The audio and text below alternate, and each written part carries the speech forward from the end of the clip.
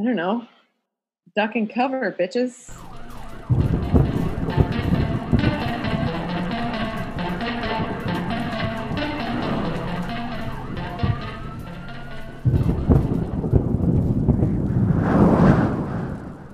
Hey, hey, Hey, how's it going? hey Brett, how are you? Good. We both had our hands over our head at the same time. Hey, we're working out. We're real Real relaxed, real relaxed chill. and chill. So, this is our first podcast. Official. Yes. Official. You could say it's the pilot episode, I guess. Yeah, pilot week one. Week one. Here in the book. Week 1, day 1, episode 1. 111. My name is Brett, and my gal Bree says this, and this is actually her brilliant idea. Bree and I have long since had a really good banter back and forth, and had common interests, and one being drinking, which we're both very fond of, and very good at too. Interestingly enough, she reached out to me and was like, "Hey, what do you think about doing a weather podcast?" And I was like, "Wow, how crazy that you mentioned that, because I love weather. I love weather." And I'm a bit of an old man. I like to just turn the weather channel on, leave it on, and just kind of check things out for the day. Like, what's the day what's gonna bring? I think it came to me because I have what I figure is actually a very natural interest in disasters and things that could happen without you knowing it. And part of it was me knowing the name of certain disasters and having a general idea of like, oh, that's a really big thing that happened, but not knowing any details, not knowing what actually happened, how it affected people, when it happened. And so I wanted to know those details. And more I looked into things and dug deeper, I realized I feel like I'm not the only one that feels like this. Yeah. I'm Brina, and I live in Pacific Northwest. This is particularly dangerous situation. So a particularly dangerous situation is when there is an outbreak or a overload, so to speak, of like crazy weather, like back to back kind of stuff.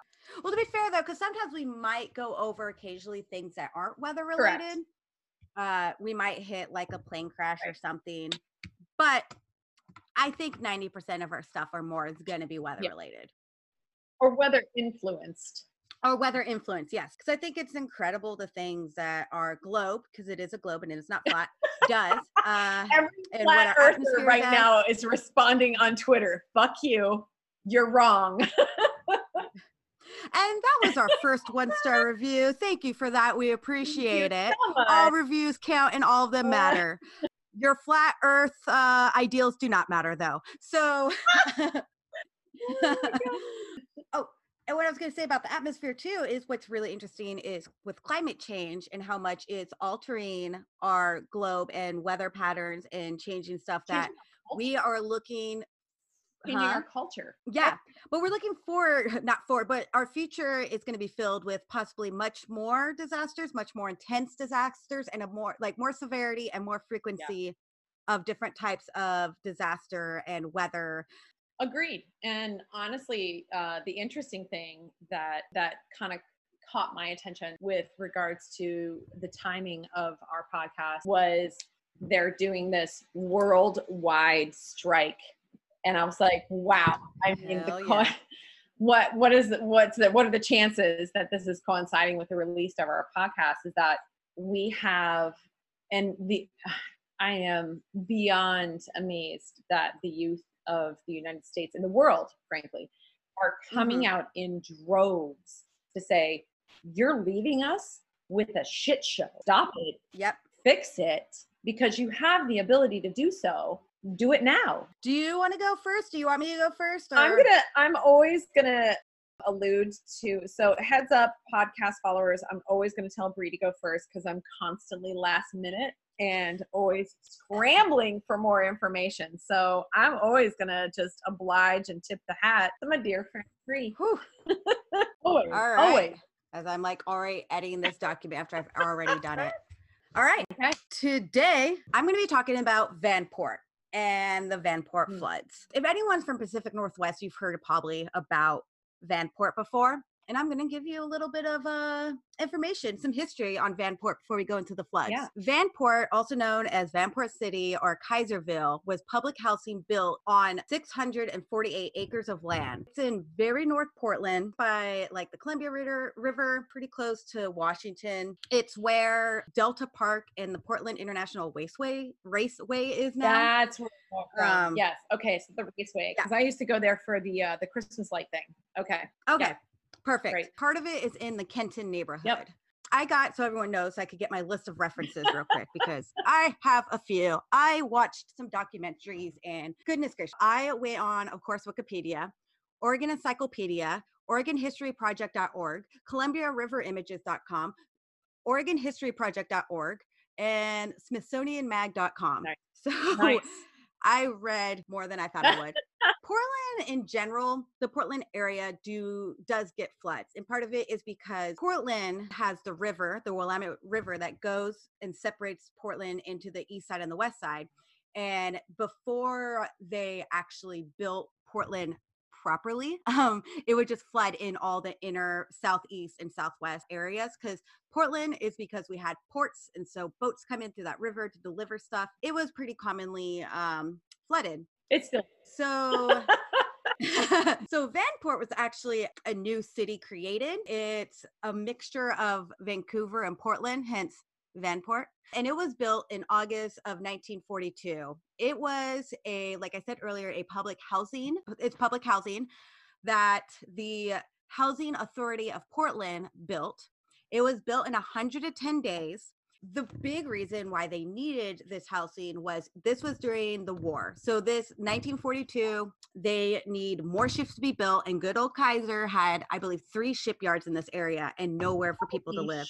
Especially if you're a person of color, you're only allowed to live in the Albina district in Portland. Wow. So Kaiser actually was like, hey, why don't you have your own public housing here? That's what everyone else does for me. And they're like, well, we don't have a housing authority. And they're like, hey, you get funding from the U.S. government, federal funding to build these houses. And Kaiser's like, you know what, whatever. Here's some money, start building shit. Yeah. Make it quick, make it fast. And at the time when it was built, like I said, 110 days to complete, it was the largest public housing project in the United States. Oh, no way. Which is like huge. That is huge because I don't know. I mean, I feel like there's been a lot of other general undertakings of housing projects in the U.S., but that I didn't know that this was the largest. Yeah. And it was like for the time, as I kind of mentioned before, at the time, it was hard for African American to find housing in Portland. And Vanport is a little bit different. The real estate industry code of ethics restricted African Americans to the Albina district, which was too small to accommodate the new residents. And this is known as redlining. If anyone's ever heard of this, it's pretty much like when real estate's like, you're darker than white, you can't live here. Sorry, you have to go to one place. What? Hence why you tend to have, and this is why you have neighborhoods of people of color. Like that is actually how that happened in the first place, is because of racism. Portland and Oregon in general was not welcoming place for people of color, and African Americans were limited to work on railroads or as domestics in homes and hotels. Oregon's first constitution prohibited African Americans from entering the state. An 1844 law came out that did not allow African American settlers in Oregon. What year was it? This law came out in 1844. Oh my God. So this is stuff that, like, I know that Oregon has a racist past, but you just don't really know the details until you start hearing I'm not going to lie. The first time I came there, I did not see a lot of culture. No. It's funny, too, because people feel like Portland is diverse. And we are a little bit more diverse in the world of LGBTQ. For sure. But still not, we still have a lot of issues, a lot of homophobia, transphobia, and stuff like that, too. Yeah. KKK also had a hold on the state with up to 200,000 members in the 1920s. Oh, damn. Okay. So that's not far away from the war either. In Vanport, there was a blend. It was Caucasians, African Americans mostly, but there's still a lot of segregation within Vanport, but not the schools, which was really interesting. So the schools were not segregated in Vanport, this other part. And part of that was places that were segregated were mostly due to the civilians that lived there, because there are still racist white people working at the shipyards, living at the place, but still not wanting to live next to a person of color, essentially. But in the schools, they just had, and I think maybe because they didn't have as many, it could be because they only had so many teachers or so many schools, but it was just completely intrograded. green. Integrated. Thank you. That's the word. And for those of you who haven't seen her other videos, Brie is not always the best at pronouncing certain words. No, I also like to talk really fast and then I stumble across words. Yep. In Vanport, it was over 9,000 apartments built. Most were part of like 14 units, 2 stories. That's impressive. Yeah. And the standard apartment had a living room, a kitchenette, a bathroom, a shower, and 1 bedroom. Okay. Which standard, but a lot of these places families lived in. Which is pretty much your New York flat. Yes, exactly. Awesome. Only bigger. And then each of the 4 buildings shared a common utility building with a coal furnace, a hot water heater, laundry room, and a bathtub. Okay. And of course, to save money and time, the apartments were built just with wood foundations. So they really don't have a great foundation. No, absolutely. And it really was because this housing is supposed to be temporary. It's not supposed to last forever. It's supposed to just get through the war and be done. What I found really interesting about this city was it was a 24-hour city. Wow. So since shipyards had 24-hour kind of shifts, like you could go in at graveyard, all other types of shifts, the city was too, to match that. So they had a 24-hour movie theater, a year-round school. Their grocery store was very, not futuristic, I guess, but innovative. Their grocery stores are very innovative because they had ready-made meals. Which, to be fair, is actually a pretty modern thing. So this day and age, it's very normal. But honestly, even in the 80s, that was something that was modern. So yay to them. Yeah, for sure. That's what makes it so impressive is they weren't, because a lot of times they didn't have time to cook food. So you could just pick up your food at the grocery store that's already made. Vanport, because where it is built, it is actually 15 feet below water level. Between 1943 and 1944, people started to move in masses. However, after the shipyards closed, people started leaving. So they had, at the highest point, they had 40,000 people. After the war, they had 18,500. So it diminished so much. Vanport people decided, hey, let's build Vanport Extension Center, or also known as Vanport College. That is now known as PSU. Stop it. Yeah. Oh my God. No way. Which is where I go to school. Go there, girl. Okay, I love it. The housing turned into veteran housing because the goal was for Vanport College to be built for veterans who are coming back from the war to use their GI Bill and attend college. Okay. So that's kind of cool, like a good way to reuse housing, I feel like. There were still people who wasn't going to Vanport that still lived in Vanport. And once again, that has to do with some people just not having the money and some people not being white. So it was hard to find anywhere else to live. Oh yeah, and like I said, the 15 feet under is because it's on reclaimed lowlands along the Columbia River. Oh my. Now let's get to the holy shit, it's going to get wet. Holy shit, just wait. There's more. There's more. So in the winter of 1947 through Siri was trying to talk to me. Sorry. Okay. So bitch, girl, I am not ready. Bitch, I'm talking. Winter of 1947 through 1948, the previous snowpack was 75 to 135% more than normal. Wow. Temperatures were higher after the winters, and 2 major rainstorms came through the area. Between May 19th and the 23rd of 1948 and May 26th through the 29th of 1948, with all that extra rain and rainstorm, water started to fill stuff. It started filling that river. It started filling all kind of around that Portland general area. So by May 25th, the Columbia and Willamette rivers were at 23 feet, which is 8 feet over the flood stage.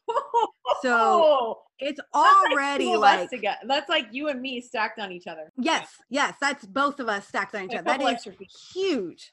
And maybe like a cat. Like maybe a cat on top. Oh, I'm at 8 feet. I mean, I'm 5 foot. You're 5 foot, so it'd be a little bit less. Okay, than us. All right. Sorry, Jesus, I can't add at all.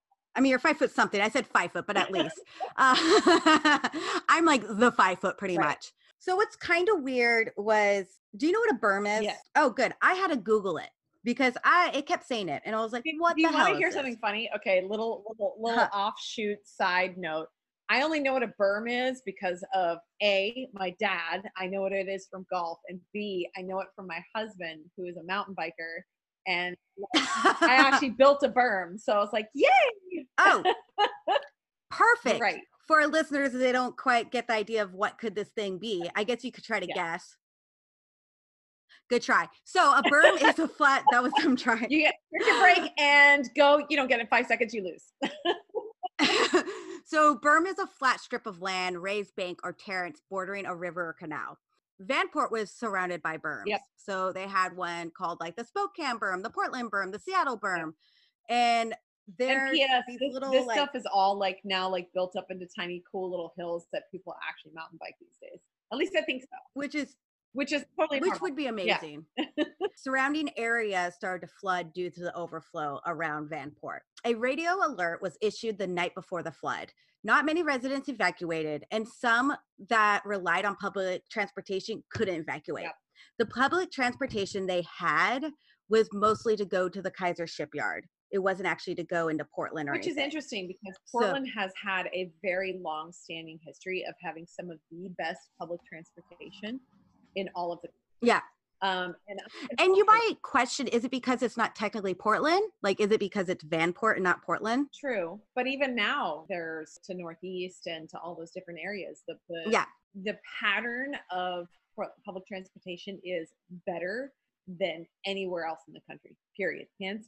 I've experienced it. I've been from A, B, all over to like in Portland and around and to different areas. I mean, like I've taken shift to Gresham and been fine. You know what I mean? So the public transportation now is amazing. So yeah, I would bet that even back then they were still better than the rest of the country. Oh, I'm sure they were. One of the things was the closest transit was miles away. Yeah.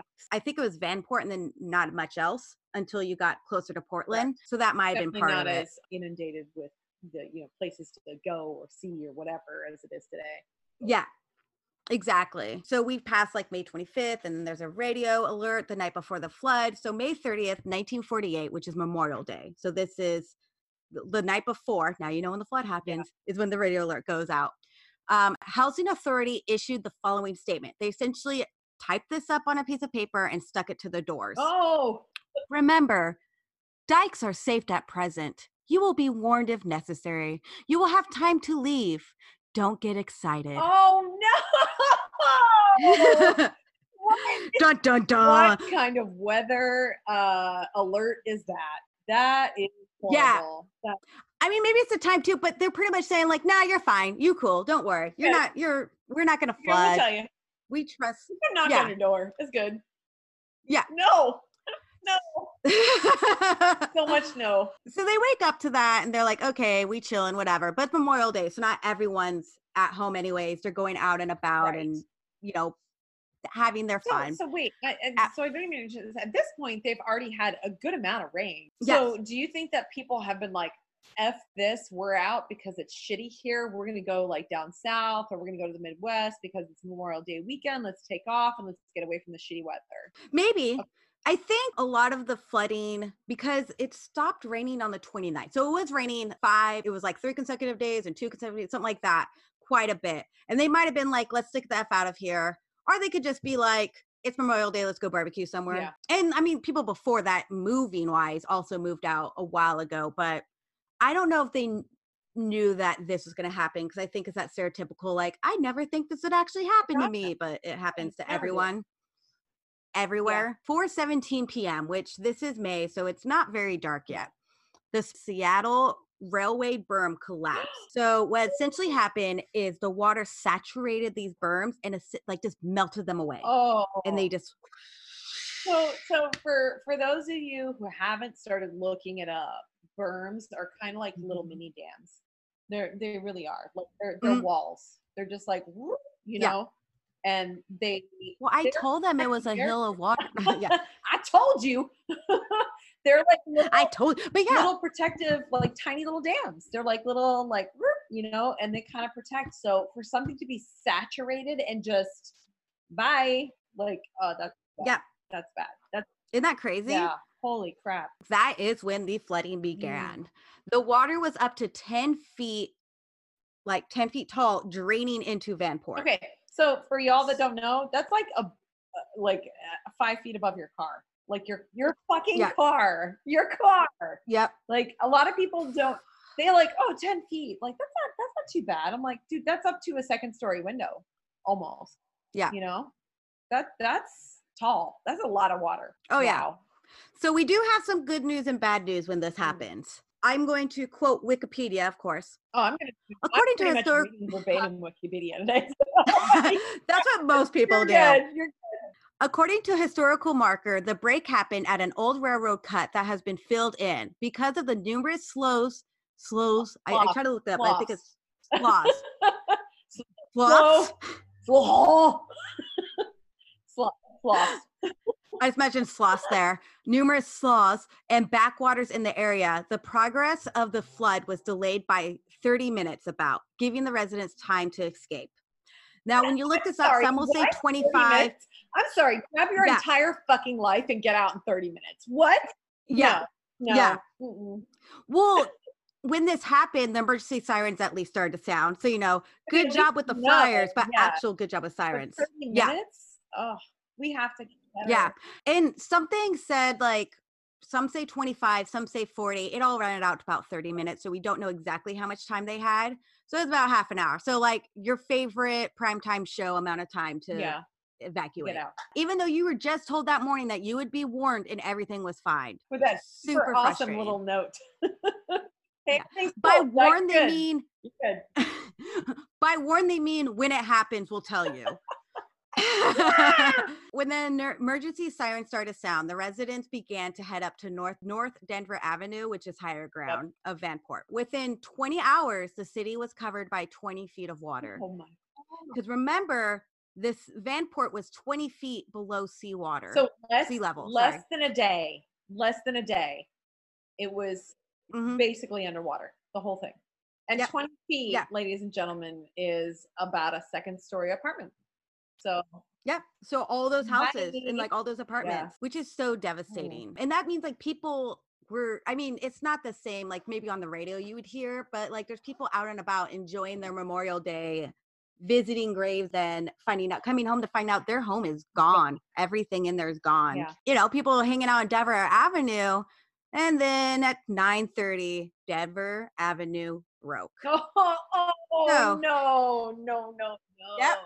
And during this time, another dike broke through as well. Oh so that means they had no more escape route. And that means they had no more entry route either. So you can't get in, you can't get out. Oh my God. You're just fucked. So it's like a giant fucking swimming pool. They're like, hey, guess what? Yes. You can swim for the next 30 some odd hours until we rescue your ass, or you die. Like that. Yeah. Cause some of those roofs are probably below water. They have pictures, which I'll be posting 100%. On our social media. But yeah, like those roofs are gonna be underwater. And then also don't forget it's wood foundation. Yeah. So that's not very sturdy. No, that's not gonna hold nothing. Not at all. It'll instantly be washed away. If it's wood on dirt, what is that? That's nothing. Literally nothing. That's like nothing. Wow. So water filled the homes and stores and some up to the roofs. Denver Avenue, the only street in or out of the city, was crowded with the whole town trying to escape. They watched as houses floated through the water. Many homes and businesses, if not demolished, were not on their foundation properly anymore. Wow. Surprise. I'm not going to lie. I feel like even today, so when I moved to Portland, when was that, like 5 years ago, 6 years ago? I was like looking at homes and I'm like, those aren't sturdy. Like, I'm just looking at like, that's going to just gone, it'll be easy. Oh yeah. And I think that there's a vast majority of old school Portland homes that are still that way. So. Oh yeah. As I was saying before, people were away from their homes and there was about the 18,500 residents of Vanport. So this is hard. So they say there wasn't a high death toll, right? Yeah. But people don't believe it. And it's kind of one of those, I don't blame the people who don't believe what the media has said in this circumstance. It is reported that 15 Vanport residents died that day. 15. 1-5. Yeah. That's not true. Yeah, exactly. Right. Like, no, there's no way. Even with that 30 minutes, there's absolutely no way. Not. There were rumors that more people died with whispers of cover-ups by the Housing Authority of Portland and the government. Not that we're conspiracy theory, but come on. Yeah. But there was no proof to back them up. Yeah. And it does depend how long was the water in there, how long were bodies in there. You know, like there's a lot of decomping and stuff. How Yeah. high is the temperature? No, Ugh. that's not accurate at all. No, I don't think it's only 15. There's just no way. And especially because there is a history of people not caring about people of color, and there was a high amount of people of color in there. And I think that makes a difference too, that they just didn't Yeah. report. It's really heartbreaking. That, and like I said, like it's like, oh yeah, 15, my ass. So Red Cross set up temporary housing, and some this is a really nice wholesome part. Some families from the surrounding cities took in some of the refugees. And there was a lot of these families that did not care about who these people were, which is really kind of nice to see people actually being part of the community and not racist assholes and being like, please come in my home and let me give you dinner and let you sleep somewhere. Yeah. And unfortunately, Vanport never recovered from the floods, and people were not allowed to move back to their homes. Oh. It's really heartbreaking. On June 11th, 1948, so less than a month later, Harry S. Truman flew to Portland to look at the damage. Yeah. One of the interesting parts about the flood is, since the racial issues were so high in Oregon and Portland, like I said, like, oh, you can only move to Albina District. Yeah. Some believe that the flood actually helped the integration of African Americans in Portland. Nice. And many African Americans moved to the Northeast and North Portland. That it spread out at least some more neighborhoods where people can live versus just the Albina neighborhood. Okay. Or Albina districts. Albina district had 7 neighborhoods at the time, with the schools especially. Like there's one of the documentaries talking about how influential the schools were, especially for the kids, because we know racism is taught. It's not something you're born 100%. with. 100%. Yeah, so having these kids right away being treated like normal kids together and not being viewed on differently made a difference on those kids, and I think some of the community around them. Yeah. But the thing is, like, there shouldn't have to be something this shitty to happen for that to happen. Correct. But it's the freaking, late 40s. Yeah, I mean, it was hard at that time because, like, you had to deal with just general racism. You know what I mean? Like, it was more of like a whole United States thing, not just an actual state thing. Yeah. So. Well, because like nowadays, a lot of our racism is based systemically for sure, and socially, it wasn't quite as black and white as if you are a person of color, you can't not live here. Yeah. They kind of hide it in different ways now, but it wasn't so like outwardly said.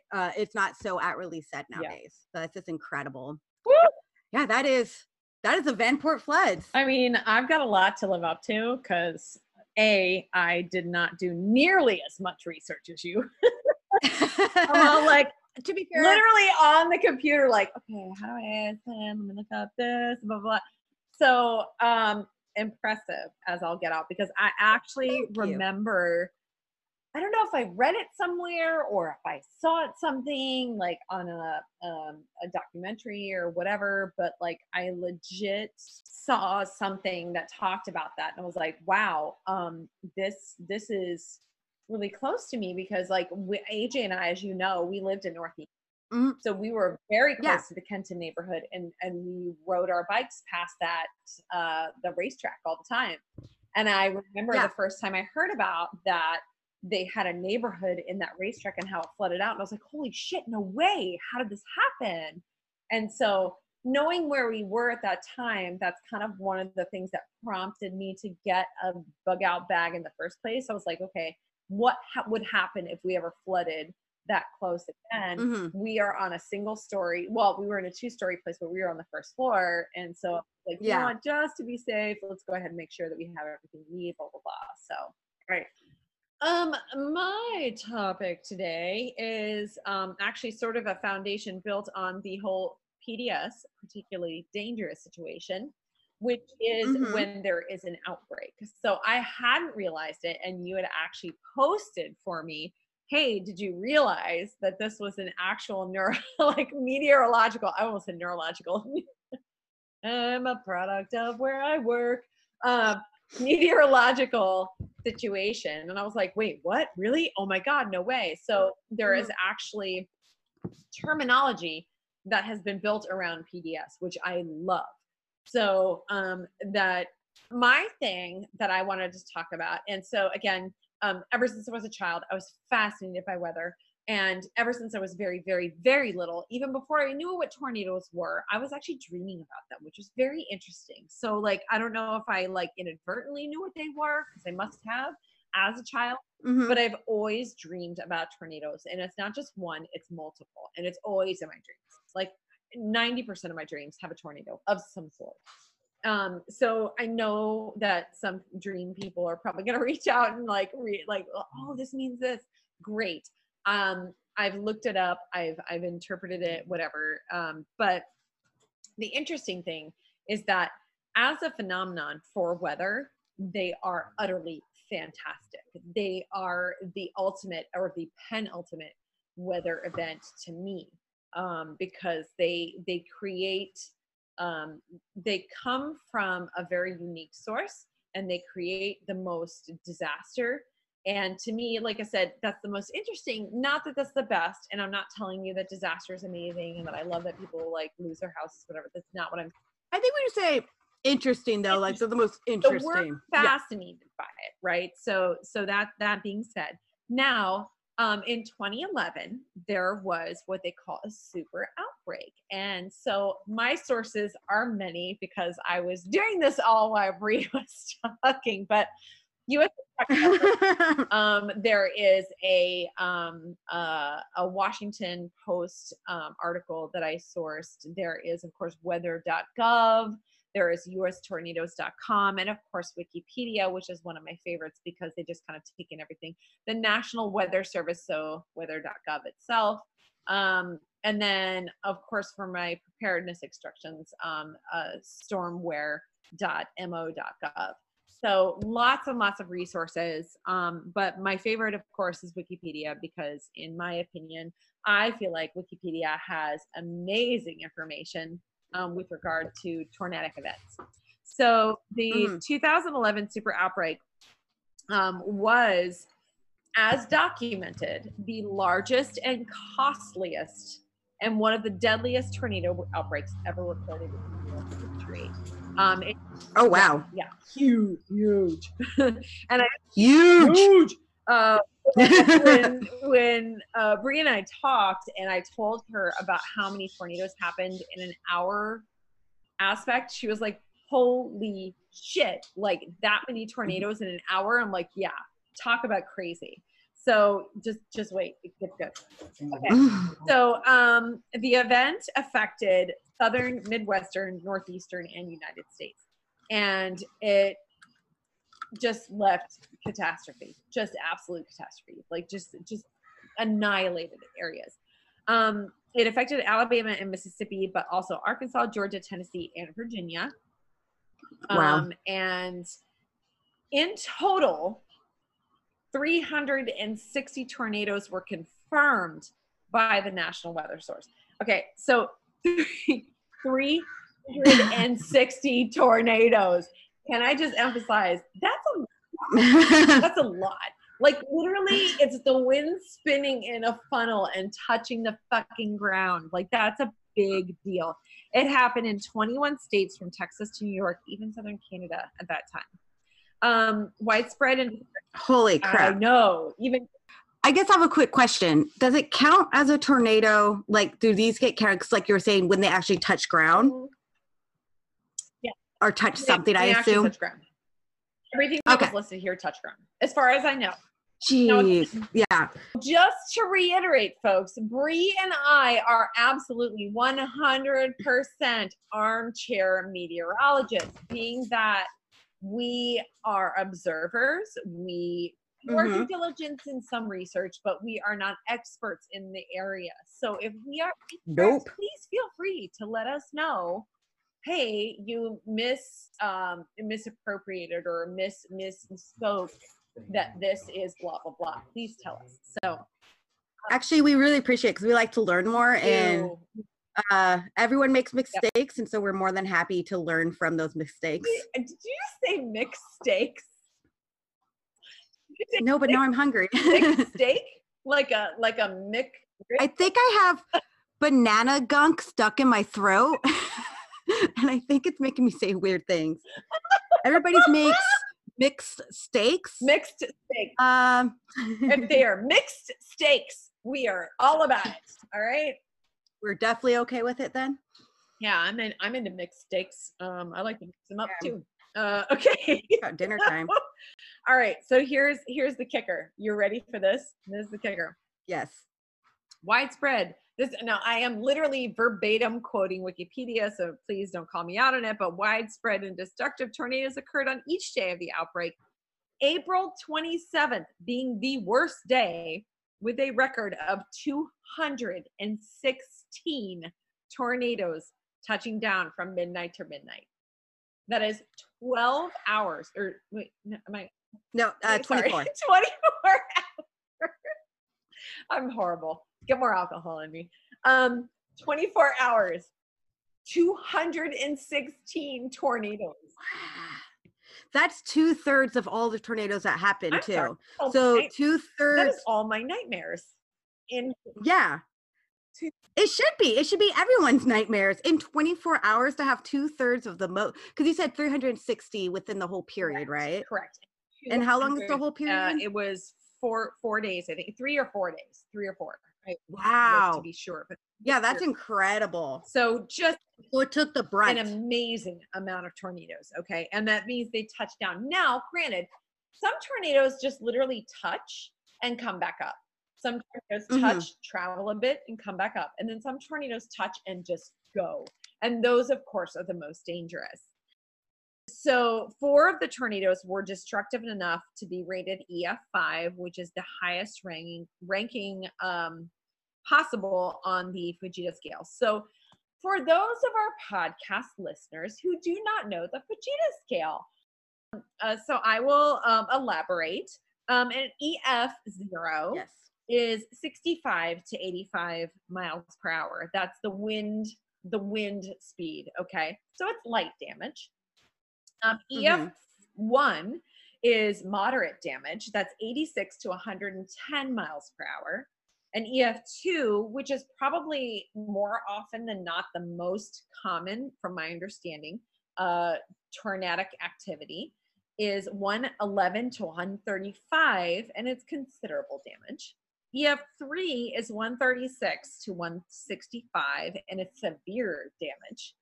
EF4, of which there are not many, 166 to 200, and that's considered devastating, and an EF5, of which there are very few on record, and that's over 200 miles, and that's what they call, literally, and I'm not quoting this, or I am quoting this, I'm sorry, I'm not quoting, of course I'm quoting it. You're not making I'm literally doing finger quotes as I say it. Incredible damage, okay?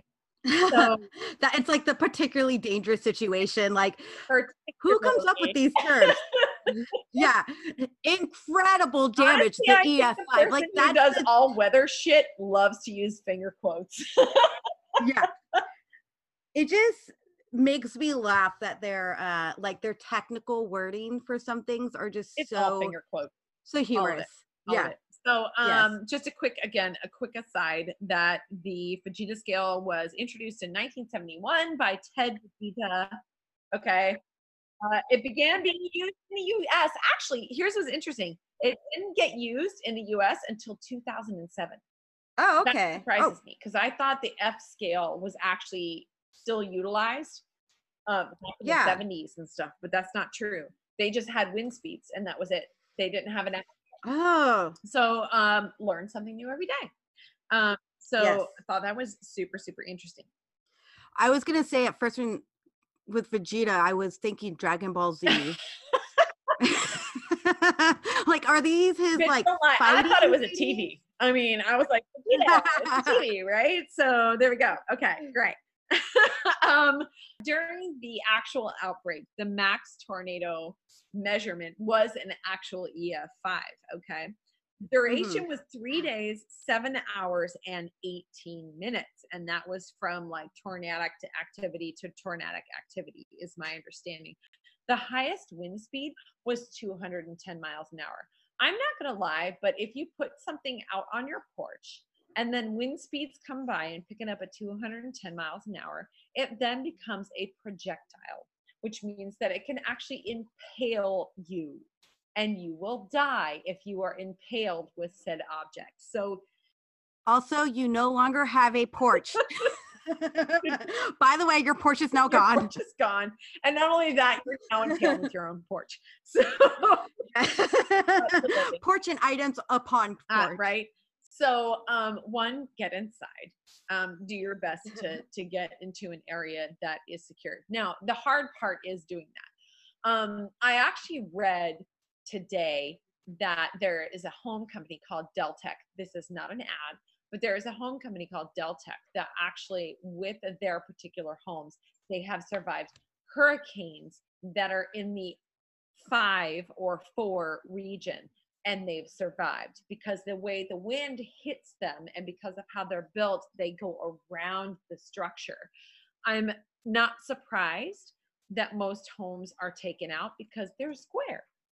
There's an edge and an edge and an edge, and those particular winds are going to hit that edge. They're going to pick it up, and that's going to, there goes your home.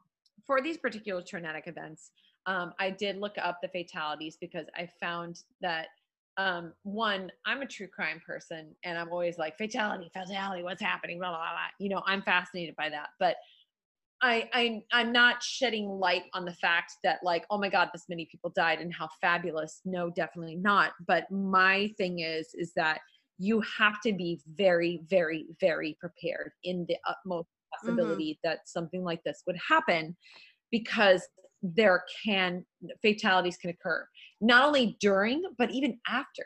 So in this particular outbreak, 348 people were killed as a result of it, and 324 tornado-related deaths across 6 states. 24 additional fatalities caused by other storm-related events such as straight line winds, hail and flash flooding, or lightning. So somebody was struck by lightning, or they are caught in a flash flood because of said events, yada, yada, yada. But overall, a lot of people were involved in deaths because of those particular tornadoes. April 27th, 317 fatalities were the most tornado-related fatalities in the United States because of the tri-state outbreak, or since the tri-state outbreak, since March 18, 1925, when 747 people were killed. Now, 1925, shit was made really bad. Like, people were putting up stuff, wood slats, whatever, like wood foundations. I'm about to say, do we need to talk about those wood foundations again? We talk about wood foundations for a second, okay? They don't work, people. So because of that, you know, again, that probably saved lives. But nearly 500 preliminary local storm reports were received for tornadoes over 4 days, including 292 in 16 states on April 27th alone. So that day alone was the hallmark for, like, holy shit, tornado outbreak, okay? Yeah. So I did a quick research on survivors, and I found a survivor from 2011. Here is his story. On April 27, 2011, a tornado outbreak struck Smithville, Mississippi. After hearing the alert, I walked outside. It was particularly cloudy and warm, but it turned cool so quickly that I thought it was over, and I walked back inside my house. I lived in an apartment in a house that was a double wall, soundproof wall that separated my apartment from my neighbors. I was watching the news. WTVA Chief Meteorologist Matt Laban said the storm was coming to Smithville, and I just stood there watching, waiting, and looking at the TV thinking, this isn't going to happen, as we all do. About 30 seconds later, the power went out and the entire house shook for a minute and then stopped. And I thought it was over. So I was about to get up from my floor when the shaking began again and wouldn't stop this time. I felt the pressure drop. And as the shaking got louder, I got worried. Then I felt like the house exploded. I woke up an hour and a half later in a field a quarter mile away from the house with cuts to my Wow. body and a deep cut to my head, covered in blood, dirt, and grass. I was taken to Tupelo, Mississippi, where I spent 2 weeks in recovery. Holy shit. You don't remember. Can you Wow. imagine that? That kind of event is so traumatic. Like you literally lose your Yeah. memory. You don't know what happened, Well, I'm sure his head got hit too and stuff too. Like, I'm sure that has to be part of it, but holy crap. right? I was just like, oh my God, this guy experienced the penultimate of an actual tornadic event.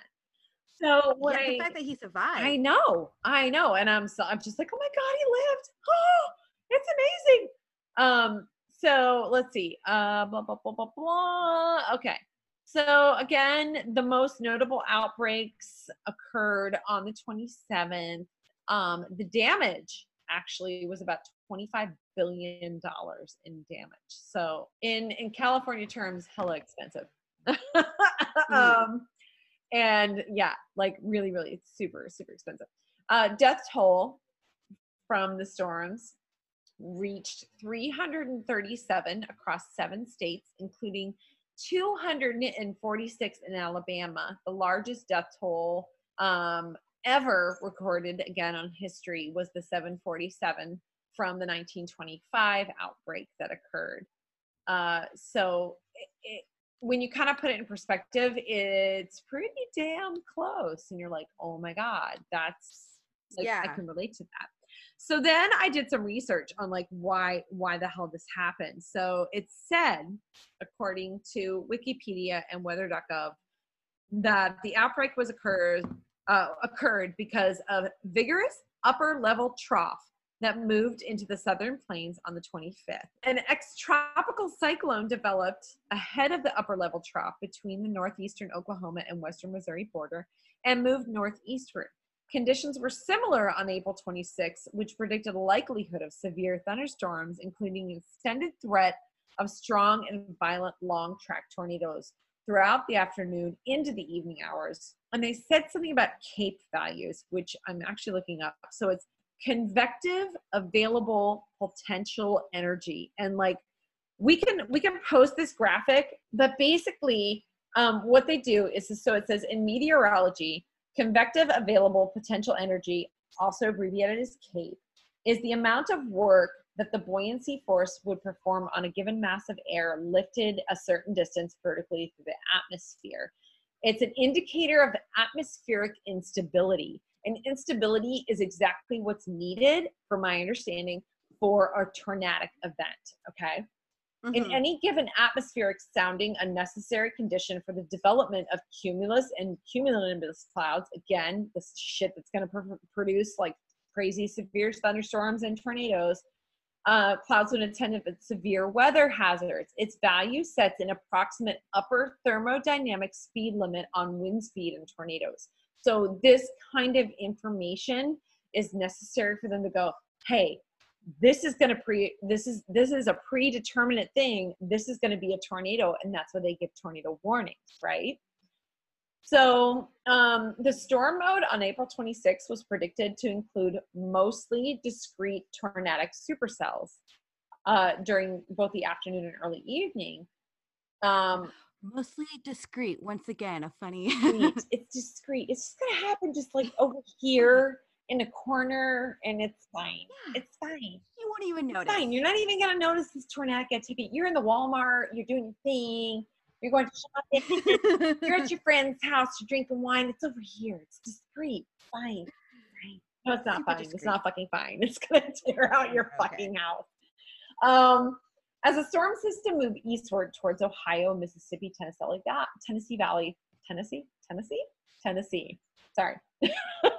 I think I just quoted, It's fine. what was that band? Tennessee. I don't know Take if I me know. I to thought you were just another singing. place. Okay, sorry. Oh. Oh, I just quoted them. Okay. A very powerful 180 to 100 knot mid-level jet stream moved into the Ohio and Tennessee Valley. Problem. Jet streams are a huge issue. So this is something I think that you and I are probably going to get into at some point, where we talk Hmm. about how jet streams affect potential weather hazards, because jet streams Yeah. have a huge effect on that. And I don't think a lot of people know that. So it's like when they talk about it on TV, they're like, oh, this jet stream is coming here, blah, blah. And they're like, oh, so I'm going to get a little wind, or I'm going to get a little rain or some snow. No, jet streams have a dramatic effect. So this particular one had a dramatic effect. It created a strong wind shear, along with low pressure. And then so in the afternoon, that created these Cape values to go woo, woo, like out of control. And then it created all these tornadic activities along Louisiana, Mississippi, Tennessee, all those areas. And so basically what happens is you have hot, meaning cold, and it doesn't like each other. They spin in this really weird atmosphere, and all of a sudden, boom, tornado. Okay.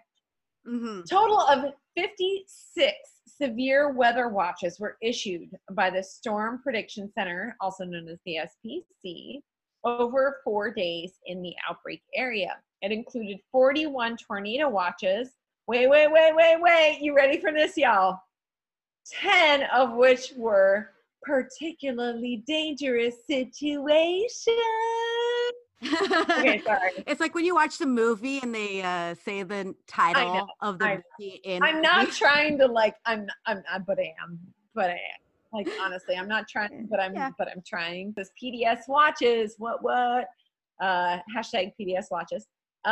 For 15 severe thunderstorm watches, the SPC assigns numbers to each severe weather watch, including or issued starting at the beginning of each year. The organization unsuccessfully used 2 of their allocated watch numbers during this outbreak, 209 and 208, but the rest were used. So it was a very heavy PDS situation. Okay. So that was actually double situation, PDS situation. Get it? Okay. It's like the ATM machine. Double. All right. So, let's see. I also, what else did I look up?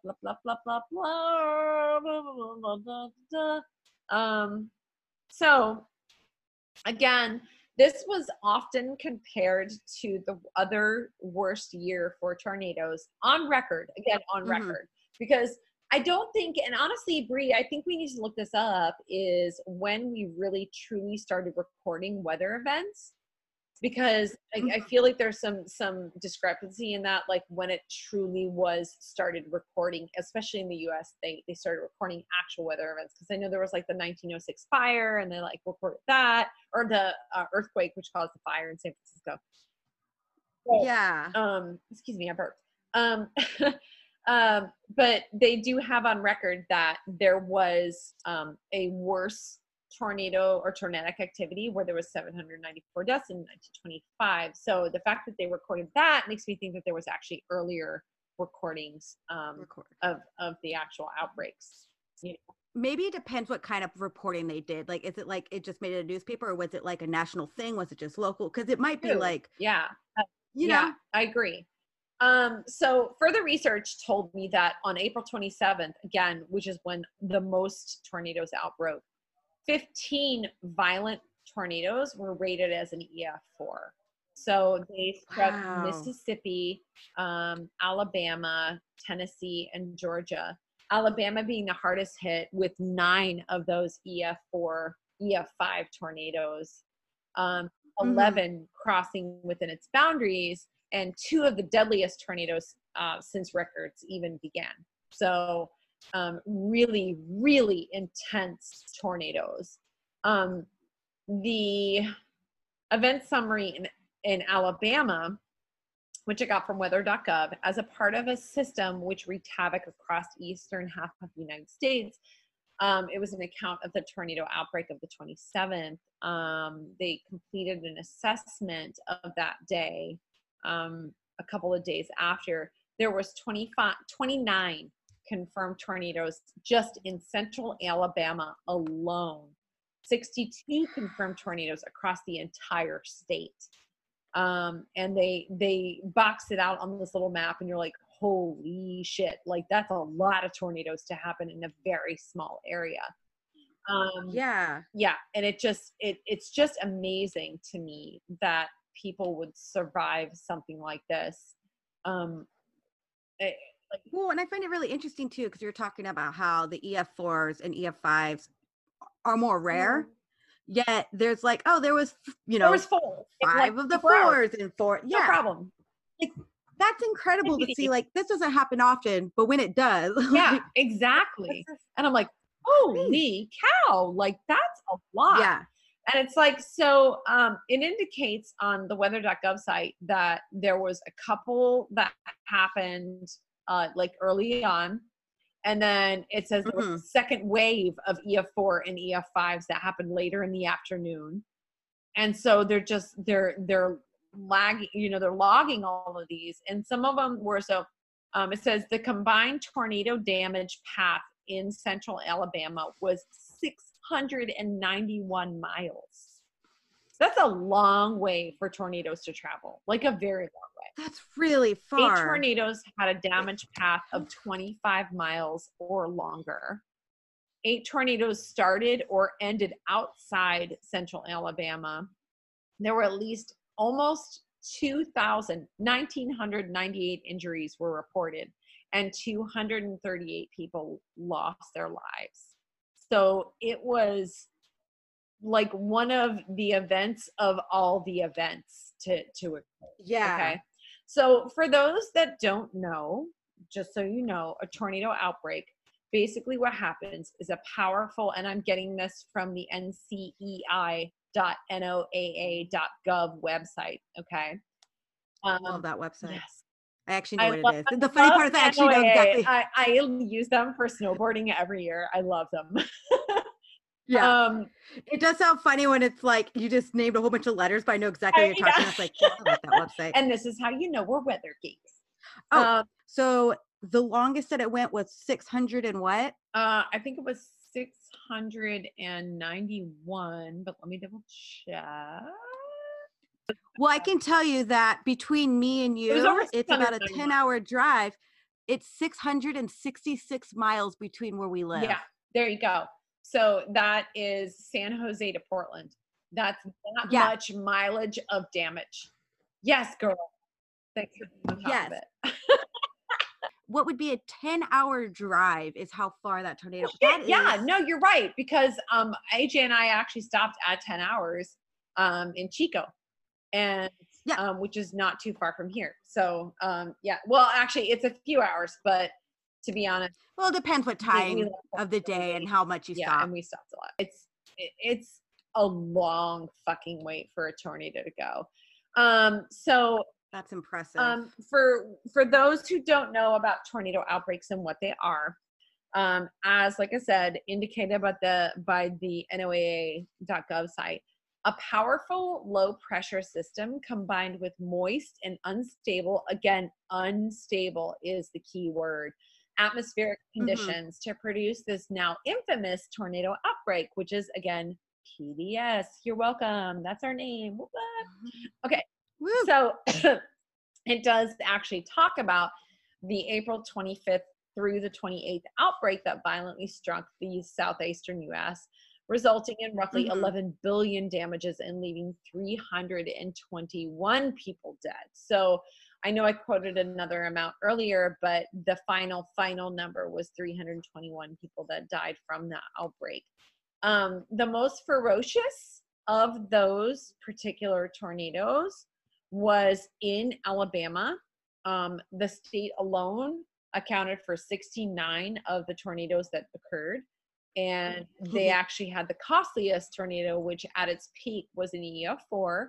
It was 1.5 miles, which is 26 football fields. I had no idea. And its winds reached 190 miles per hour. That's pretty intense. I mean, I know that I've been in a car and like had my hair whipping around. And I was like, God damn it, this wind sucks. Blah, blah, blah. That's like 5 or 10 miles per hour, people. Like, let's put it in perspective because that's a lot. So, Bree, I'm going to actually send you this site so that you can post it because there is a visual of a Tuscaloosa, I can talk, Tuscaloosa neighborhood, which is green and trees and roofs of houses and beautiful streets and cars. And then the next thing you see is utter dirt. Like this thing just Wow. annihilated. You know what I mean? Um, Mm-hmm. and so in April, and I'm gonna also send you the graphic where it shows in this particular graphic, it says in April of 2011 that there was a total of 751 tornadoes in general. Now, not to be a negative Nelly and not to be somebody who's like, why the fuck, blah, blah, blah. But I still wonder to this day, why do you live where you live? Like, I don't know. I say that and here I am in like, California, where the California, earthquake's gonna happen where too. there's like, I'm pretty much going to fall into the goddamn ocean.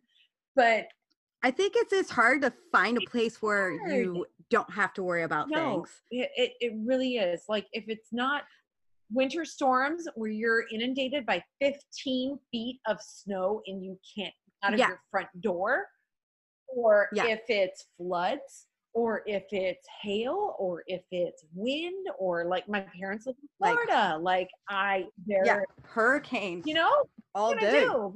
Well, there were tornadoes in Portland not long ago. No place. There was a couple That's tornadoes. my determination. No place is safe. I just need to build a fucking bunker and live in that with no windows for the rest of my life. Yeah, that sounds fun. I figured it out. I've come up with a solution. Build a bunker, ladies and gentlemen. Build a bunker. Build a bunker. Be prepared. I mean, to be fair, I think our biggest advice is know what can happen in your area and be prepared. A lot of times emergency kits that you build yourself, one, start it now, even if it's just piece by piece, because something is better than nothing. Correct. And even though you might not have everything for every single disaster event, again, something is better than nothing. Yeah, agreed. And I know that in worst case scenarios, like you're in a tornadic situation, everything's gone. Everything.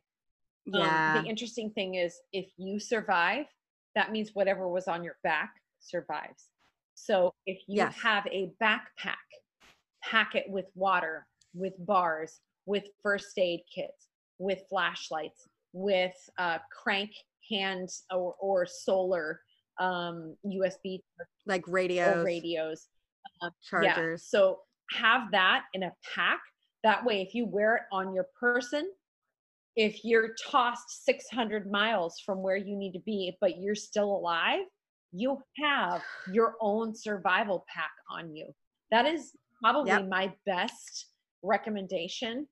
And what's funny about that is because we were talking about our emergency kits earlier, and me and Brett both were trying to figure out how to make like pretty much smaller ones that you carry yourself. And we found out they're bug out bags, which if you don't know what the original, look it up.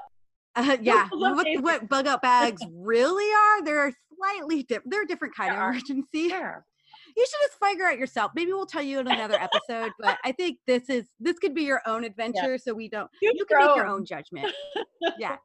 Use your own bug out bag. Yeah. You have to be prepared in every single event. And I think that's one of the things, probably like not just our love for weather and the fact that climate change is literally occurring in front of our eyes. And that we want to make the public more aware of it, but that you can prepare to make yourself more safe for sure. So just be smart and, use the old adage, baby, duck and cover, duck and cover, duck and cover, be prepared. So be prepared for sure. Yeah. So cool. I think that was episode 1. I'm proud of us. So thank you for listening. Love it if you subscribe to the podcast. And if you can, write us a review on the Apple's podcast. It helps a lot. Also, we have some social media. It's probably going to be a little barren in the beginning, but we're going to fill it up. Good. So you can catch us on Instagram at PDS Podcasts. You can catch us on Twitter at PDS Podcast, which you're going to see some interesting tornado stuff recently. I included a tornado video of a tornado going through a gymnasium, and it's really fascinating. Oh, You can find us on Facebook, our Facebook page at Particularly Dangerous Situation. And of course, our email, which if you want to just tell us a story, you have a suggestion, or maybe you have I survived a disaster story. or if you have a correction, because we're going to Or a throw correction, many. please. That would be pdangeroussituation@gmail.com. So you don't have to continuously spell out particularly. So that's pdangeroussituation@gmail.com to contact us. Yeah. Do it up, ladies and gentlemen. Duck and cover.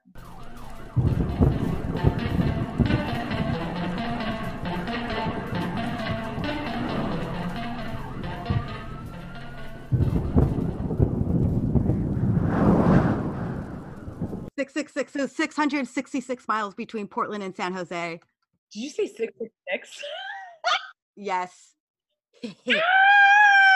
Stop it. Are you serious? You and I are the devil's number apart? Maybe if we sell our soul, our podcast will get huge and we go on tour.